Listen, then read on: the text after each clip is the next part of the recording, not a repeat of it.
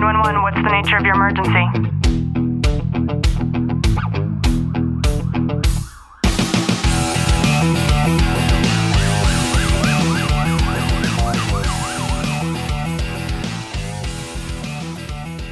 Welcome back to the Tactical Living Podcast. I'm your host, Ashley Walton, joined today once again by Mr. Clint Walton. How are you? Incredible. I thought today we could talk about something that not most people know about, and yet it's something that everybody allows to drive almost every decision in their life every single day, and that is how psychological comfort is literally driving all of your decisions. So just sit back, relax, and enjoy today's content. I have talked about retired FBI agent Joe Navarro on this show many, many times. He's somebody that I hope to meet next year at a big event. And this is actually a concept that I hadn't heard about until I learned it from him. And in one of his books, he's describing how we can go into the market and we look at the toothpaste aisle. And for whatever reason, there are over 100 different toothpastes for us to choose from. And the same is to be said with the number of toothbrushes that we have to choose from. Dental floss. Clint knows that I'm very particular when it comes to dental floss. So I am very much one of those people that will sit there and stare at the dental floss for a ridiculous length of time. Mm-hmm. And so when it comes to psychological comfort, what this is, it's actually the type of decisions that we make that bring us into a state of calm. And a lot of this is subconscious because this is something that's actually built into our DNA. When we think back to the caveman times, we think about how things looked when we had tribes and the level of And actually, you know what? Before we get there, I'm going to go back to something that's a little bit more relevant. And that is when we're in high school, for example, think about the cliques that were created. Think about the groups of people. Clint was with the jocks because he played football and he was wrestling. And I was actually a little bit more of like an independent, I guess you could say, because I was the president of several clubs. And I spent a lot of my time on my own filling out college scholarships by myself in the resource center because nobody else was ever in there. And there are cliques, right? And it's the same with the tribes that we have only ever read about. So everybody felt comfortable when you gravitate towards the people that are more like you.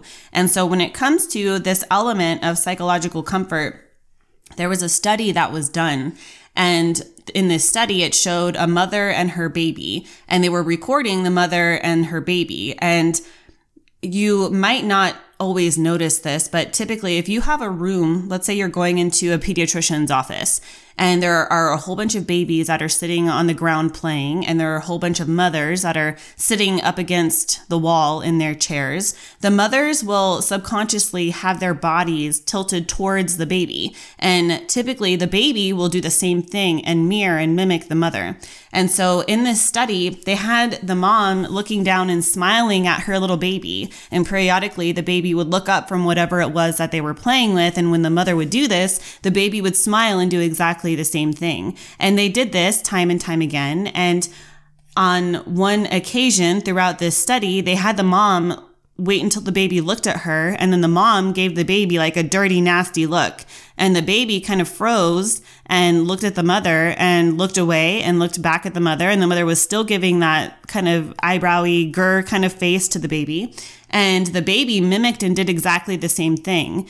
And what the baby did was put down the toy and crawl over to the mother because this wasn't something that the baby was used to the mom doing. The baby was looking for that psychological comfort. So we can all think back, and hopefully you were blessed enough to have those moments with your own mother, the moments of that psychological comfort. And in saying that and relating it to your mother, that sense of feeling that you're probably getting right now as I'm talking about it. Maybe there's a memory that's coming up for you, the way that your mother's touch felt when she would just come by and rub your head or whatever the thing was. That type of psychological comfort exists in every single action that we take every day. It exists in our purchasing decisions. It exists in the way that we operate when we go to work every day. Maybe for you, that means that you take the same way every single day that you go to work because it brings you comfort to know that typically that is the way that is going to give you the less amount of issues when it comes to traffic and things like that. Perhaps for you, you know that there's a certain person that you connect with when you get to work every single day that you say hi to, you stop and bullshit with each other for a little bit.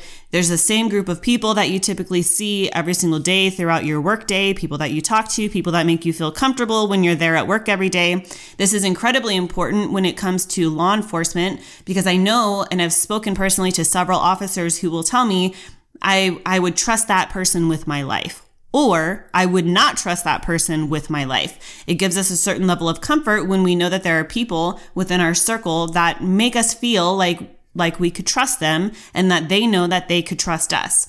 And as we're operating and we're going throughout our day, there are so many things. There's a lot that's coming up in my mind right now, whether it's the types of food that we gravitate towards on a regular basis. It brings us psychological comfort because those are the things that we're used to. And I think that sometimes we get so caught up in that comfort, and it's not necessarily just the places that we go, the people that we meet, but it's also our habits.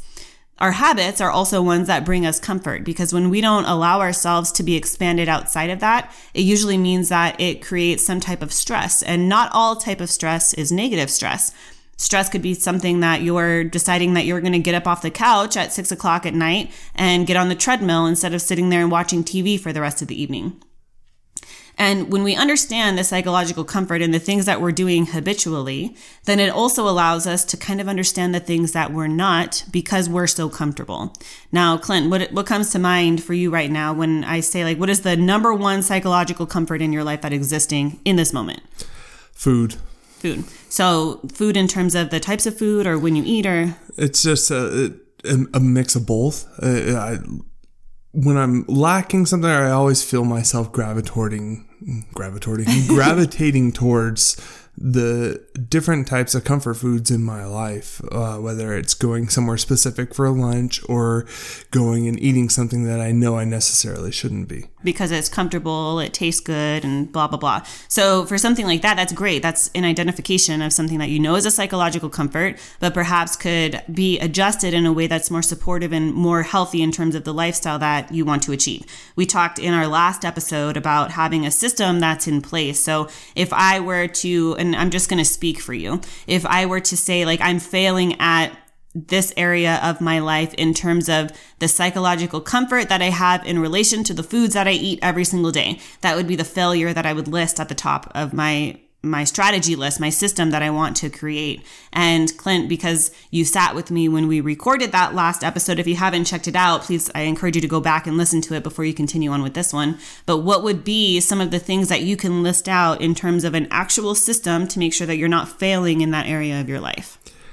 It's just almost reevaluating my relationship with food, comparison to eating for comfort to... So I'm going to interrupt you for a second, because we're creating a system, and with me, I'm like a no bullshit kind of person. So I'm going to help you a little bit. If I were to create this system because I don't want to be a failure in this area of my life, I would get specific. So for me in particular, I eat about 5 times a day because I eat like smaller increments of food. So let's just pretend, Clint, because it's typical for most people to eat 3 times a day, that you eat at 7 a.m., 11 a.m., and 5 p.m. We're going to use those times. So if I were to create a system around this, then I know, okay, those are the 3 times that I eat. Now I would ask myself, okay, which one of these times do I typically fail at when it comes to gravitating towards those comfort foods? I would say lunchtime more. Lunchtime. So I think that I would agree with that, because typically for you, I'll pack you like a protein shake and a banana or something to like send you off on a healthy day. And you're out there in the world. So for lunchtime, and if you know that at lunchtime, it's typically when you fail to make the decisions that you would rather be making, what would support you in terms of making an alternative decision at lunchtime? My partner is not to just want to eat crap food all the time. Okay, so you can't control your partners, but we can control you. Yeah. So you know that at lunchtime, there's that camaraderie and everybody wants to go and eat out together, and they're making a poor decision when it comes to eating out at, Joe's Greasy Shack for lunch every day. So when that happens, what would be an alternative for you in terms of making sure they don't get sucked into eating at the Grease Shack? Bringing something that I know I enjoy, but is going to sustain me throughout the afternoon. And if that happens and they all go to the Grease Shack and you can't bring something, or you forgot to bring something on that particular day, And let's be realistic. Like you want to hang out with everybody while everybody's eating lunch. Like that's the thing to do, right? It helps to build the bond between you guys. And you also sometimes feel like the odd man out when you're not included in those sorts of things. So if you so happen to find yourself at the Grease Shack, what would be another alternative in order to make sure that you're successful with creating this system? And finding the healthier options. And there's always healthy options. Even if you were to go to Burger King, there would be a healthy option. And if you're not certain of what that might be, because I know this is an area that a lot of people struggle with, Google it. Everybody has Google in their pocket. So typically we can just Google, hey, Surrey, what is the best, healthiest option when somebody's eating out at the Grease Shack? And I can guarantee you might need to get a little bit creative. And I won't lie, sometimes it's actually a little bit more expensive because you need to piece together a healthy meal sometimes. But you can also get like side items and then make those side items something healthier, whether it's like a side of cheese and then a side of pickles and like a side of all these things if you want something better and more sustaining than just a salad, for example. So I hope that this has given you some motivation and that you can kind of understand the way that psychological comfort typically drives our life. And if you use this episode in combination with the last one that we recorded, I think this is really a great way for anybody, any of our clients, anybody who's listening to this, to set themselves up on the right path to success. So thank you so much for spending this morning or this evening or whenever you're consuming this content with us. And it is something that we truly, truly appreciate. The more and more success that we've had with this show is because of you, everybody who continues to listen and to support it. And it's something that I can't thank you enough for. If you have gotten any value out of this episode and you haven't done so already, please do us a favor, drop a review, subscribe down below, and know that we are sending you a long, tight hug from our home to yours.